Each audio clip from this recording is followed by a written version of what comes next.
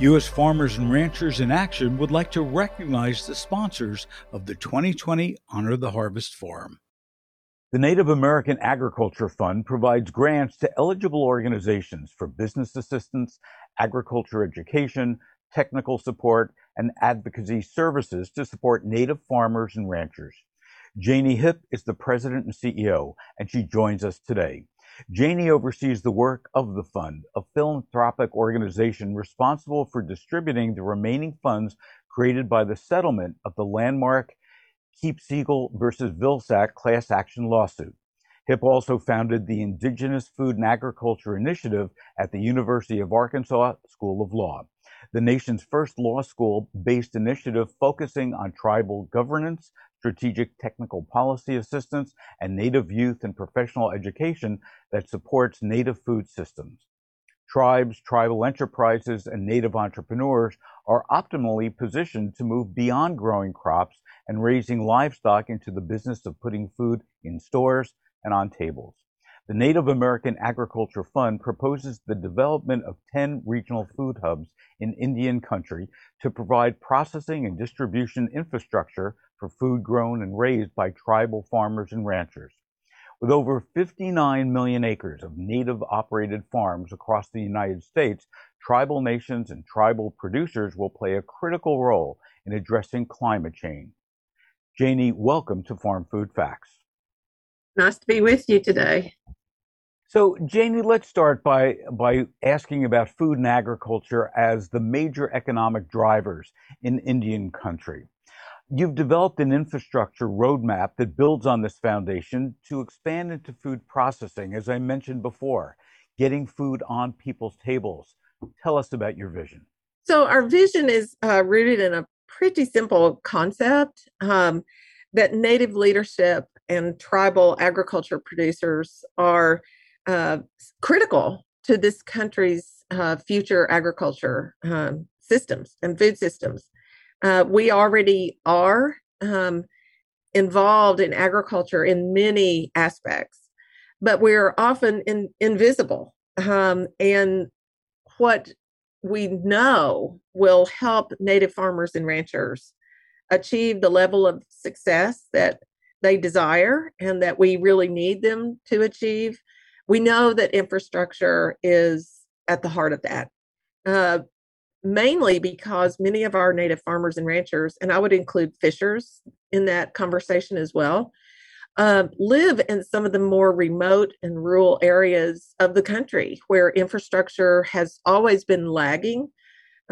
Maybe I should correct that. And, years and years and years ago, infrastructure existed everywhere, but it doesn't now. And we believe that important to the success of Native farmers and ranchers and the health of our Native food economies and Native food systems is the build out of the infrastructure that we need. But I'll tell you a secret. Most everybody else needs that infrastructure too. Absolutely. And what you're describing, Janie, to me sounds really expensive to build that infrastructure. I know here in Southern California, like when I go out to the desert, on Indian land and so on, as you said, it's pretty remote. What is this going to cost? And, how are you going to pull it together? Well, our vision document, and folks can actually pull it off of our website. That's very easy. Just go to Native American Agriculture Fund and it pops right up. But we actually did quantify what we believe will be necessary for an infusion of capital to actually build out this infrastructure. And to give you a sense of the details, Indian country sits across over 58 million acres of land in the lower 48, and then another 40 million in Alaska. So our approach from the beginning was regionally based. And so infrastructure, we believe, is best approached from a regional standpoint so that you don't have individual tribes doing things one-off in such a way that the cost of doing that increases exponentially. And so, what the price tag that we put on it, and it was based in real numbers that we triple and quadruple checked a million times, was around a little over $3 billion. But that's a one-time infrastructure infusion, and of course, maintenance and operation, we factored that in as well into that figure. But we sought something that could be replicable in all of the regions. And that figure that I just shared with you is for the entire country.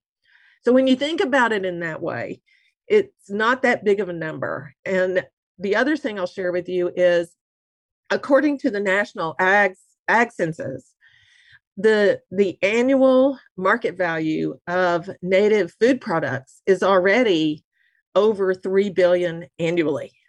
And so if you actually think about the infusion of infrastructure funding, if you will, capital, to build this out, it actually equals 1 year of our market value anyway. And we part of our vision actually talks about how this one push could actually easily push up the annual market value or return to our native producers and our consumers. So yes, it may sound at first blush like a lot, but if you put it in context, it literally is not, and it will bear fruit very quickly.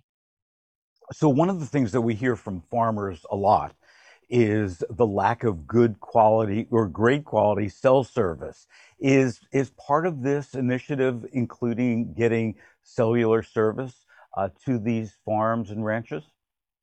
That's a really great question. And I will share with you that, Indian country and native producers suffer from the same lack of decent cell surface that a lot of our nation's agriculture producers suffer from, and rural communities for that matter. We did not factor that in. What we talked about was actually positioning the regional hubs, if you will, around the existing internet access. And that we know we can make it work that way. But I will tell you straight up that all of us need to actually focus on broadband access and improving its access throughout rural America, as well as, tribes. And, granted, we're sitting right there out in the middle of our land base is extremely remote and rural, and we're in the same boat as everybody else out there who really needs this infusion of infrastructure to occur. But we didn't want to wait on that. And so yes, we need to all be fighting for that. But our vision was structured around positioning the hubs so that we could actually piggyback onto what we have existing. Smart, very smart. So at USFRA, we know that partnerships are critical for our strategy. And I think in looking at what NAF is doing, you really feel the same way about partnerships. What are your priorities and plans when it comes to developing these partnerships? Well, we have many farmers and ranchers who've been at this a really long time. We actually have producers in the Pueblos who have been, as Congresswoman Deb Haaland calls it, she's a 35th generation New Mexican. And wow. So we actually have folks whose traditions and their families' work in agriculture goes back centuries.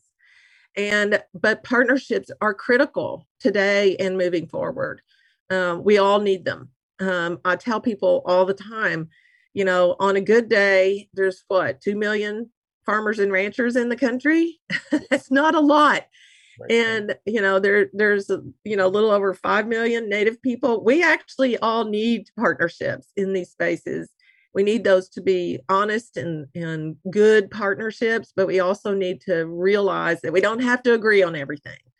But when we're in this ag business, we all need to be focused on all of us getting to a better place, because those partnerships are key. So right now we're talking to everybody. Our fund is only going to be around till 2038. We're a private charitable trust. that, as you mentioned, was created out of that settlement, but our expiration date is 2038. So we got a period of time that we're going to be really aggressively looking for partners. But I will tell you that a lot of Native folks involved in agriculture already have deep, deep, deep partnerships where they are, and with others who maybe grow the same things they do, or raise livestock the same way they do. I mean, there's what we know is that the partnerships aren't always talked about a lot, but we think it's really important for us to align ourselves with key partners that we believe are going to have strong voices moving forward, and USFRA is one of those. And frankly, when we start to exchange information, it helps everybody. I can't tell you the number of times where I'm talking to a farmer or a rancher and they've had an issue and they call up another farmer and rancher. And especially during the pandemic, we've seen farmers and ranchers reach out across the country, not just to the neighboring farmer that they know for 20 years, but really, trying to understand what they can learn from other farmers. And that's what partnerships are, frankly, all about, and it's great. Now, USFRA just published the report, Transformative Investment in Climate Smart Agriculture. You served on the TI working group to provide stakeholder input. What's your take on the findings and the implications? Well, I think the findings are critical, and I'm so thankful that the report was released right now. But it also, I think it's really important to think about these issues in almost two compartments that must fit together. One is how we look at agriculture in the context of climate. We all know that agriculture is going to continue to have risks associated with everything we do. And you didn't mention it, but one of my previous careers was as the national program leader at USDA on risk management and farm financial management. So I've spent over 30 years in this space around agriculture and risk. Climate poses huge risks, and we have to come to terms with how we're going to all be in that space. But the transformative investment piece is of high interest to me as well. You mentioned that we came out of a landmark piece of litigation, but at the heart of that litigation was access to capital. And access to capital is critical for all farmers and ranchers, not just native farmers and ranchers. So the marrying of how we work across agriculture to really lean into doing climate smart agriculture and being prepared for the next 100 years of challenges is terribly important. That can run across the gamut of risk tools, risk management tools, policy interventions, but also just how we do things in the production world. But if we don't actually also look at our financial instruments and how we invest and who invests and how we sit up underneath individual farmers and ranchers in this space, then we're going to miss a really important component of actually making this work. We must look at the transformative investment that we need, the infrastructure infusion, and how farmers and ranchers as individual producers can navigate this world in terms of doing what we always know they're going to do, which is respond. They always do. Yep. But we've got to make it easier for them because we depend on them. And it's so important for access to capital, but also transformative capital to be in that space. We got a lot of work to do, and I was just thrilled to be a part of the team that looked at all this. But I told Aaron not too long ago, I know my work's not done. We got a lot of work to do in this area, and I'm excited for doing it. But I think we've got to look at these issues through the eyes of the producer on the ground. Absolutely. One of the things that I have to ask you is that NAF always says that native agriculture has always been climate smart agriculture. What do you mean by that? Well, my best way to demonstrate this is through the words of one of my staff. He has a PhD in and he's Hopi, and he still farms the traditional Hopi way. But he also holds a PhD in soil issues, and his work was around, the parallel nature of how we need to be thinking moving forward around other knowledge systems, if you will. And so I really butchered just then what he would actually do a much better job of explaining. But he and I were at a meeting about a year ago before COVID, and somebody mentioned, sustainable practices. And he was so funny, but he said, I'm a Hopi traditional farmer, and I farm corn in the middle of Hopi without irrigation. And everyone in the room was just taken aback. How do you do that? And he basically said, climate smart agriculture. And so I do know that there are knowledge systems that Native folks indigenous to this place have had within our traditions and practices and our knowledge that we carry from generation to generation, because we were farming here a long time ago, still are.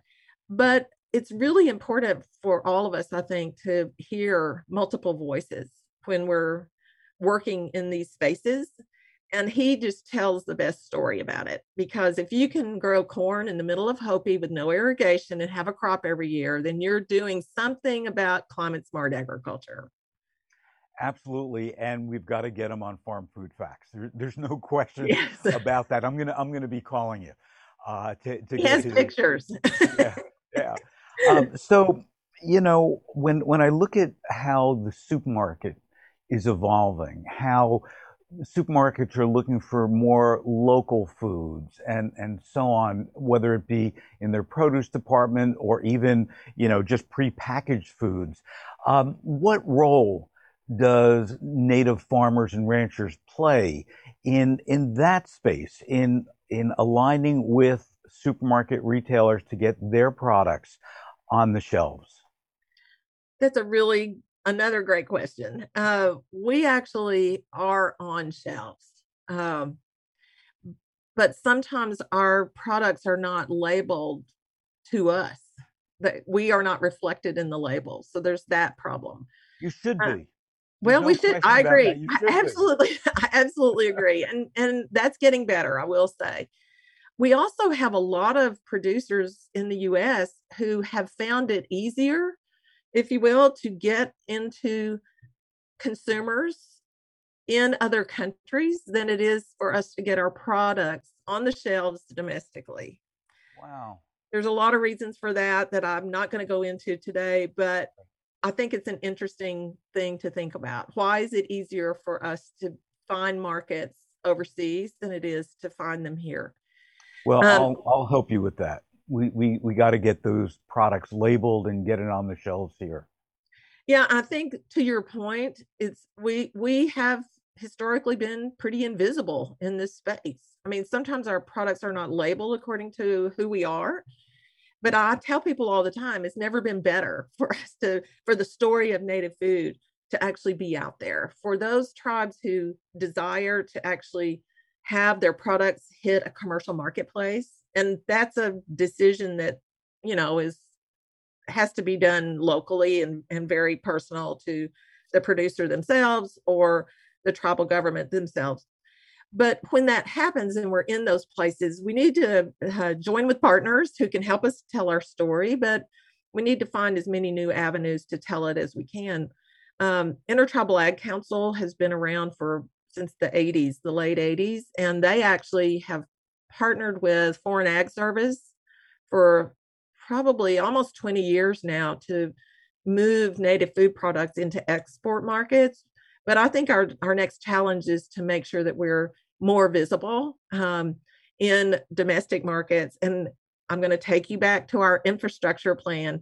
Part of that is that with the packaging, the labeling, with the processing infrastructure, then I think that's going to happen. I think we're going to, but some of what we're talking about here really depends on that infrastructure piece, as it does with any producer of raw food products.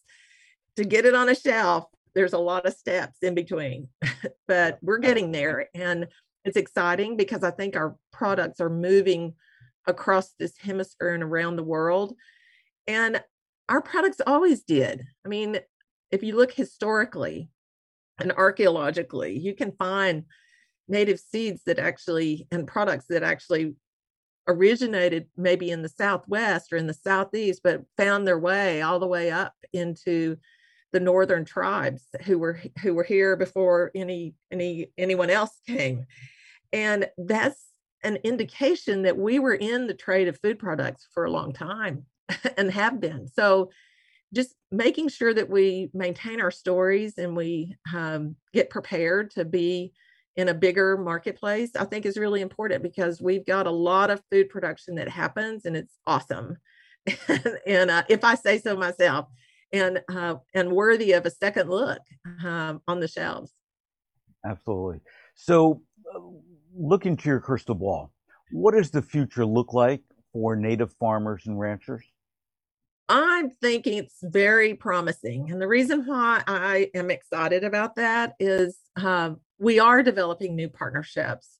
The issues that we've historically faced are complex and would take a lot more podcasts to go into. but we're starting to really grapple with those in a new way, if you will.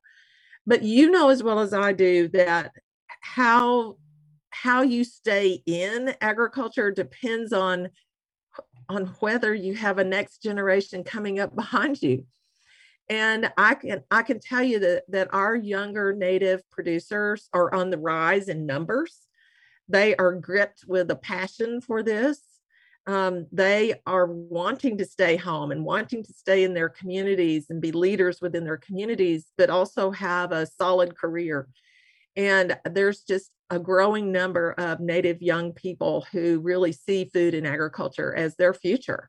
And that's, in many ways, we're almost going against the trend in some other communities. And so that makes me happy, but it also makes me really excited for the future, because I think it's going to be in really amazing hands.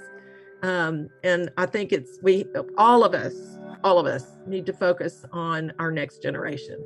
They are critical to us creating the future in agriculture that we all want. And we've got to come up under them. We've got to push them into leadership now. We've got to support them, and we've got to solve problems with them. But I'll tell you, they're a lot smarter than we are. And we need to listen to them because they have ways of seeing and ways of thinking through issues that have plagued you and I with our gray hair for quite some time. And I think a fresh set of eyes on what we have before us is really necessary right now. And I am totally committed to our young people stepping into the lead on this as quickly as possible. But I'm excited about that because I think we're kind of bucking the trend, if you will. So, Janie, thank you for your vision. Thank you for your leadership of the Native American Agriculture Fund. And thank you for joining us today on Farm Food Facts. Thank you so much for having me, and I'll come back anytime for future podcasts with you. And you will. Okay. We'll be back. Thank you so much.